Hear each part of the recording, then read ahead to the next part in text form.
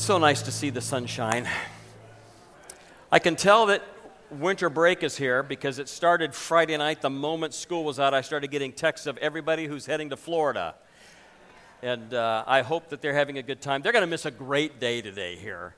But I trust that for those who are on vacation, they'll enjoy themselves and have safe journeys. Today I want to conclude a series that I've been on since early January on prayer. And we've been looking at the prayers of Paul and applying them to our life. We started out talking about when he told us how to pray big prayers, prayers that we knew that when God was involved with them, it was one of those things we'd recognize this is not something we can do. Only God can do these things. And teaching us how to pray big, bold prayers. Then we talked about his prayer when he talked about sharing our faith, that we would be very comfortable in everywhere we go and whatever we do. Our lights seem to be flickering around today. If it goes dark, I'm going to keep talking just so. But that everywhere we go and whatever we do, it would be natural for us just to share the relationship that we have, tell our story with people, inviting them to church. We had a Sunday where we talked about healing, and the testimonies that came from that divine healing service have been incredible as God expressed himself for his own glory by healing different people. And then we spoke about Paul's prayer for unity, that we would be in unity. And I do believe that if those of you in the second service didn't get to hear that one because we had a water baptism service, so I trust all of you have gone to the website and listened to the first service where I got to speak that message, because we are in a place in our country where it is going to be very important that Christians stand together in unity, that we begin to raise our voice together and draw a line in the sand and said, evil will not pass this line. We are going to pray that God would be at work among his church. And when I say his church, I'm talking about his church at large. Today I want to conclude this by talking about how do we pray when we need to know what is best? How do we pray when we just need to know what is the best thing for us to do? And I'm going to ask that you'd bow your head with me. Father, as we prepare ourselves for this word this morning, we have come with such a sense of anticipation. We love to be with you, and we love when your word is expressed, and it plants itself in our life, and it nourishes our spirit and gives us direction. And I pray that through your anointing that you would accomplish all of these things in our hearts and lives today. And I pray this in Jesus' name. Amen. By a show of hands this morning, how many of you are at a place in your life where there's something specific that you're praying about that you need direction for? It may be something big, it may be something little, I mean all over. There's a bunch of directionless people around here today. Then you are in the right place at the right time, because I do believe that God is going to give us some tools that we can use as we begin to seek him for what we're doing. One of the things I love about our church is the multi-generational aspect, and I love talking to our college students, and some of them are now in their last semester as seniors, and they're beginning to ask God, what am I supposed to do? That's a scary time when you get to the end of your education and suddenly you have to be productive, and you have to find a job, and everything that you've dreamed about, it goes, and many of them are praying, oh Lord, I need direction for that. Perhaps the decision is different for you. Maybe you in a family situation or at a place where you're simply saying, Lord, we are looking for your direction as it regards a purchase that we may need to make or may not do, and we just want to be able to honor you in this. Or maybe for others, it's what do we do with the blessings that God has given to us? How do we invest them in such a way that would benefit the family, benefit the kingdom of God? How do we make these decisions? Or maybe it's something that's small but as impactful as, Lord, should I really respond to this post on social media the way I want to? Or should I hold back? Is this something that I can do and bring honor to you, or is this going to hurt your kingdom? And just asking God for wisdom and direction in just everyday details of our life. But there are aspects that for every one of us, we really, really want to know what is best, what is right, and how God can direct us in that. And there's a passage of Scripture, I'm going to ask you that you would turn to it in Philippians chapter 1. And as you're turning to this, let me just give you some context of what is happening here. We've been talking about the prayers that Paul had made. And in this one, Paul is an apostle, and he's foundational to the Christian faith and the fact that about a third of the New Testament was written by him. And so here is this important guy who is in a jail. And from prison, he is writing. And He doesn't know when he is going to be executed. He just knows that it's going to happen. And so everything that he is writing, everything that he is saying, he is writing with the understanding that this might be the last words or the last letter that I ever get to send to somebody. So from his perspective, whatever he says, you know, is going to be very impactful because he's bearing his heart, perhaps the last words that he would say. And in this he begins to write, and he starts by telling them in chapter 1, I thank my God every time I remember you.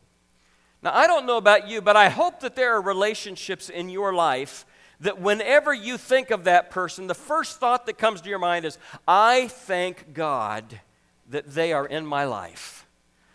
Whenever I think of them, it just brings me to a place of just thanking God for what they are to me and who they are. And so we can imagine that kind of relationship, and Paul is writing that. And so with this in mind, as he begins to write this prayer that he says, I'm praying for you, he enters into it, and in verses 9 and 10 it says this, and this is my prayer, Paul says, that your love may abound more and more in knowledge, in depth of insight, so that, now this has been the way that he's prayed. He gives us a prayer and then he tells us what he's expecting after that. So that you may be able to discern what is best and may be pure and blameless until the day of Christ.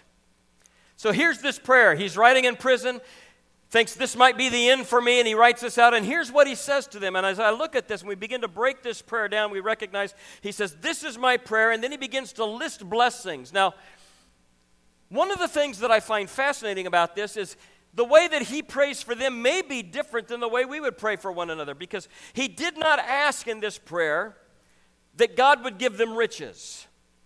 He did not ask in this prayer that they would face or find a worldly prosperity, but what he asked God to do for them was confined to spiritual blessings. He knew that if this is the last thing that I say to them, they need to understand that whatever God provides for them is greater than anything this world can ever give to them. They need to know that. So I'm confining the things that I pray for to spiritual blessings and their growth. And he sought these because he knew that it would be the most desirable of all favors that he could pray for. And he says to them, what I pray is that your love may abound more and more. In other words, he said, I want the process. And how many of you know we are on a process of growth when we start a relationship with God, and it's a process that we grow by. And so as a result of that, we who are growing in the Lord should constantly recognize that we are farther along in my knowledge of God and the way of His pathway from His will than I was days ago or years ago. There should be this growth that takes place in our life, and our trust for Him continues to grow. And Paul said, this is what I pray for, that your love, not only for God, but your love for one another, your love for your families would continue to abound more and more. Now, as I did a little research on the way that this was written in Greek, I discovered that there's a word picture here that is just unbelievably beautiful. Paul uses a word as he's talking about abounding more and more in the love of God as if it were a river. And in this river, he's talking about that there would be streams, springs that would be flowing out of the ground with fresh, pure water. They're constantly filling this river from multiple locations. And that the river, as it begins to go along, begins to rise from being filled with so many different ways to the point where it reaches its banks and then overflows, refreshing everything around it. This is the picture that he's giving to us as he talks about our love and our desire for God and people around us growing and abounding more and more. And as I thought about that, I thought, I trust and I pray that this Sunday service is not the only spring that is filling your river. I pray that you load yourself with opportunities to be in His Word and to pray, to listen to Christian music, to sing along in your car, to enjoy conversations with people. Each of these becomes a spring that feeds into the river that helps us grow and abound more and more in our love for God. So he's talking about a gradual process in a believer's life that we begin to grow in Christ-likeness until we overflow and refresh those around us. He goes on in this prayer to say, I want you to grow in knowledge. And the idea that he's presenting here is that you would grow in intellectual affection for God. So for all of those people out there who say that people who follow God are just idiots, I want you to know that there is an aspect of study that comes, an intelligent seeking of the will of God and the Word of God that comes as we begin to follow Him. And Paul's saying, I want you to grow in the knowledge of this. I want you to dig deep. I want you to study hard. I want you to put into your heart, memorize the things of God, because from this knowledge is then the direction that I can begin to give you from, because you take your knowledge and you apply it in wisdom. And so he's beginning to say, I need you to constantly live in a way that you are enlarging your view of divine things by a life of study and testing the claims and the nature of God. How many of you are married? How many of you forgot Valentine's Day? Good.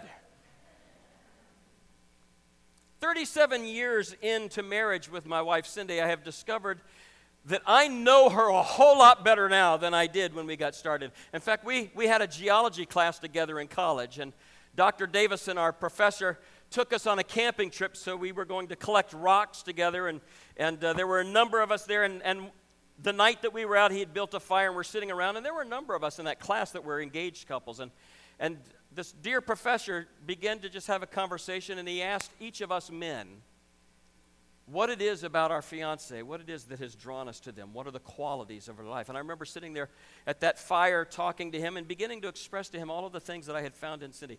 I had no idea at that stage of my relationship how much more I would grow to love her and know her as our relationship has grown. That's the way it is with Christ. You know, we have this moment when we come to know Him and we experience His grace, but that's just an introduction to the life that we get to live with Him. And the more we experience and the more we dive into the knowledge of Him, the more we begin to see how we can grow in Him. And this was Paul's prayer, that they would grow in knowledge. And then he moves into this statement. I want them also to grow in all judgment or depth of insight. Now, the fascinating thing about this is that this could also be interpreted, I need them to grow in common sense. How many of you think we could use a little common sense in our world today? Yeah. It means taking what you know and in the power of discernment, beginning to exercise what you know in your daily life. What do I know of God? Understanding that and living it out. And so that he's praying that the church at Philippi, that their religion, their relationship with God would be intelligently and with discrimination lived out based on their growing knowledge of the love and the will of God. In other words, the more you know of God, the more your life should change, the more wisdom that you should have. And so now you have a love that's abounding. You're growing in knowledge. The nature and the will of God is growing. It transforms the way you think. It transforms the way you act and the things that you do. And this is the agape love that Paul is talking about as he begins to pray for them. In essence, what Paul is saying in this prayer is this: how do you know what is best? How can you make these decisions in your life? Because some of you would say, man, Pastor, I've got situations. My world is crazy. And the stuff that I've going on, without the help of God, I don't know what I'm going to do. And I want to know what is best. I want to know how to apply the things that I know of God. And if you're taking notes, I'd like you to jot this down, because it's a key thought for today that you can take away. The key to knowing what is best is knowing God. The key to knowing what is best is knowing God. That's why we came to church today, because we desired to engage in God's Word in a way that we could get to know Him better, and that as we begin to illustrate that in our life, it begins to transform us in ways that only God can do. So what I'm going to do this morning is, over these next few minutes, I'm going to tell you a little story about how the pathway of beginning to know what was best came alive to Cindy and I in a very strategic time of our life and ministry. And there are some aspects of this that, if you have your bulletin, you can begin to jot down some notes that may help you in whatever decisions that you need to make. But there's 3 pillars that I want to talk about that we can utilize as we're trying to understand God and what is best. Here's a situation. 6 months into our marriage and 6 months into our ministry, Cindy and I were at a church that, looking back now, we recognize was probably experiencing the most spiritual dysfunction of any church that we had ever been associated with. I had interned the summer before at this church, and the pastor there at the end of my internship asked if I would come back as soon as I graduated and become their youth pastor, and I had agreed to that. I'm getting near the end of my senior year. Cindy and I are just weeks away from our wedding. In fact, I had called him to find out where we needed to bring the U-Haul to move our stuff, and he said, I need you to send me your letter of resignation today. And he began to explain to me that a situation had arisen in his family, and his wife had been unfaithful with an individual in the church. He had resigned the church that day and felt that since he had hired me as his staff, it was my job to resign as well. And so I sent a resignation letter to a church that I had never even got to yet. The following weeks, they brought in another man who I had actually gone to school with. He was older than all of us. He was a brilliant, brilliant man. He had been a nuclear physicist. But out of anger with the way that his pastor had pastored the church that he was in, thought, I will go into ministry just to show everybody how the church needs to be run. This man was so brilliant, he graduated with a biblical studies degree in 9 months. He found out that they had asked me to come, and when he was elected pastor, he called and said, I'd certainly like you to come. And so we were able to go to that church, and it wasn't very long. Within weeks, we began to recognize that you can't pastor a church if you don't have a call to the ministry. He began to recognize that going into ministry out of anger was not a proper call, and began to discover that trying to handle a church business and the people like you would handle a business was very destructive.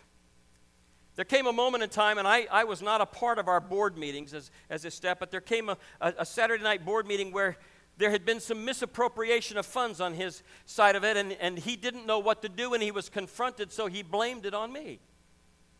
The next morning, I walked into our church office, and one of the board members came in early, saw me there, came into my office, locked the door, and began to scream at me as to why I am doing this to the church. I began to look at him going, I have no idea what you are talking about. Another man that was a part of our board was able to get through the door and come in and kind of separate what was going on there. At the end of that encounter, Cindy and I are sitting there literally in tears, thinking, God, if this is what ministry looks like, if everything that we have experienced up to this point is what ministry looks like, then we want out. We want out. There was a dear man by the name of Monty who sat there and he put his arms around us. And he just kept saying in my office that day, he just kept telling me, don't make any decisions in this condition. Don't make any decisions in this condition. He says, pray about it. Talk to somebody. And his advice on that day started me on a path that I have revisited whenever I am seeking to determine what God might be trying to tell me or where he might be trying to lead me. Not every situation was as dire as that, but it certainly started me on a path. And if you have your bulletins, you can take notes as we go. The first one is this: seek godly counsel from other believers. Seek godly counsel from other believers. God expresses his love to us in many, many different ways. And one of the ways that he does that is he brings people into our life that have the ability to look at our life through a different lens than we do. And as a result of that, they can begin to speak into our lives and help us begin to determine what God may be doing when they love us enough to at least speak to us in truth. I began to seek those who were farther along on the journey than I was to ask them counsel. In fact, in Proverbs 15:22, it speaks of this. It says, plans fail for lack of counsel, but with many advisors they succeed. When you want to know what is best, having godly counsel from people who you can trust is important. Let me just add this in. Be careful who you seek advice from. Be careful that they don't have their best interest at heart and not your best interest at heart. Be careful that you choose people that as you view their life, they have demonstrated wisdom enough that you would say, I would trust what they would say, and make sure it's really godly counsel. There was a godly man who had been a friend of my father since they were in college together, and he was like an uncle to me. He had known me my whole life. He had seen me grow up and had recognized that God had a call of my life, and he had nurtured it and encouraged it through the years. He just so happened to be the district superintendent of the district that I was in, and so I called him that afternoon and began to rehearse to him everything that had happened to me. And as I began to speak to him, I was pouring out my heart, and what I really wanted him to say was, Doug, I can't believe that has happened to you. I am so sorry. Nobody deserves that. You should just quit now and run. But after listening to me pour out my heart, hearing me talk about how my feelings were hurt, he took a deep breath, and there was this moment of silence, and then he said this. Sounds like it's time for you to grow up.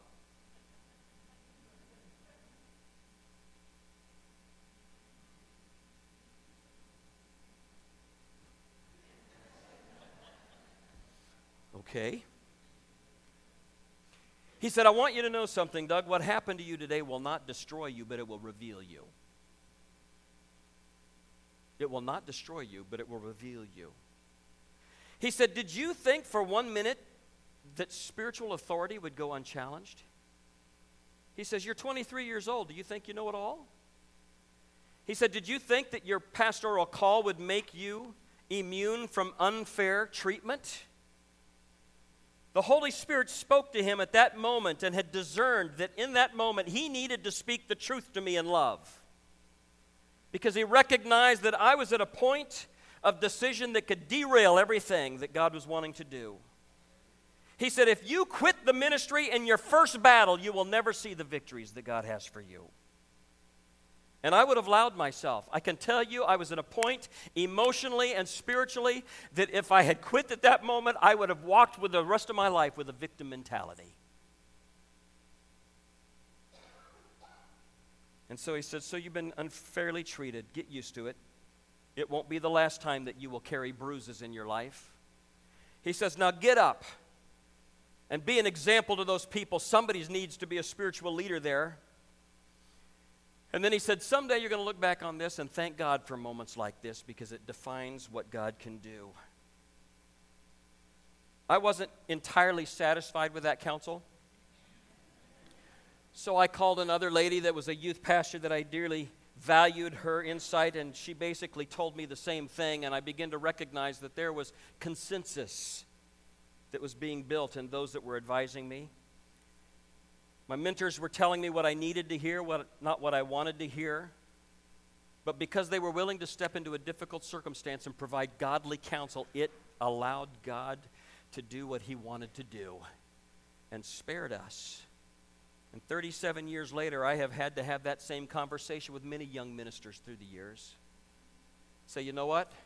Grow up. God will qualify you, but he's called you and he's found something in you. And from time to time, we as the church need to tell each other, it's time to grow up. Did you really think you were going to be able to live through life without a bruise? I have seen so many people leave churches because they were wounded by other Christians. Well, grow up. We're all human. And we have been bruised and we have bruised. And the wisdom that comes from God is recognizing that in godly counsel we make our way through these things. And it builds a strength into us. Secondly, talk to God and then listen.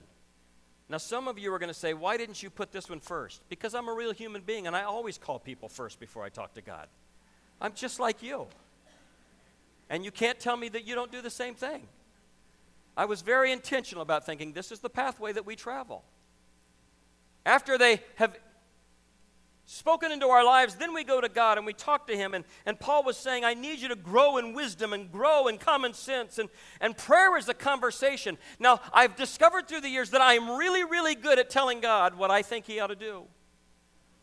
In fact, rarely do I go to him when I don't have suggestions. I always thought that was good management. What I have come to discover, however, is that this conversation that we have with God has two parts. That we tell him what we're feeling and we express to him the things that are going on in our hearts. And then we shut up and listen so that he can then begin to speak into our own lives. And as I begin to pray, I discovered that there was a prompting because the Holy Spirit indwells his people. He indwells us, and as a result of that, he works from the inside, and he begins to prompt us with little thoughts and little encouragements that only he can do, and we begin to recognize this is God talking to us. And through those promptings, you begin to feel a direction coming to you. And it may not make any sense, but when God lives within you, after you tell Him everything you need to tell Him, be quiet and listen to the promptings that take place in your own soul. Because it very well could be that God is answering your prayer to help make a decision that is best for you. And then this is where discernment comes. Most of the decisions that we have to make in life are not spelled out biblically. They are just not in black and white there.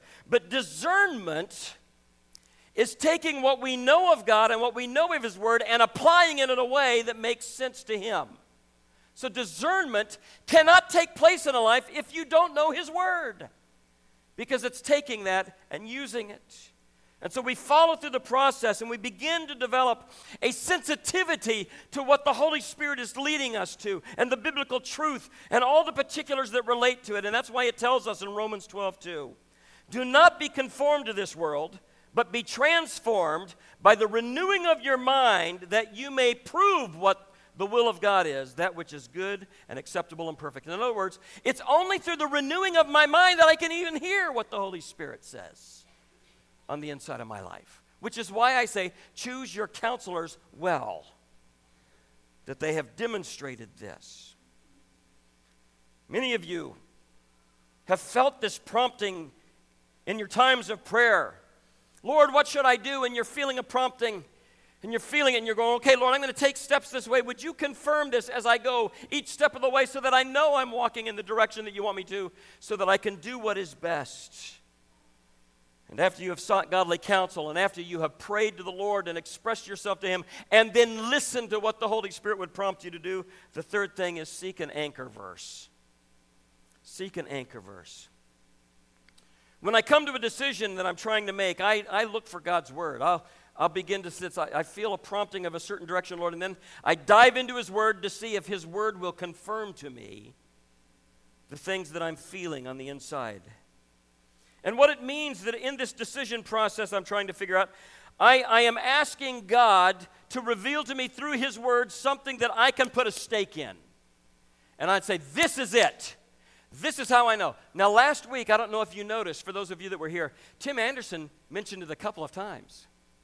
One time he talked about this was something that I desperately wanted to do. I prepared myself for it. And he said, and the word of the Lord came and told him no. There was an anchor verse that said no. So if all of your anchor verses say yes, then you're reading the wrong Bible. Because sometimes God's going to say no. But as the timing in his life changed, God's word and his anchor verses begin to change. The timing of God is everything. And suddenly that which was a no before now became a yes, because God was working out the details on the other side of this that he knew nothing about. But God was at work.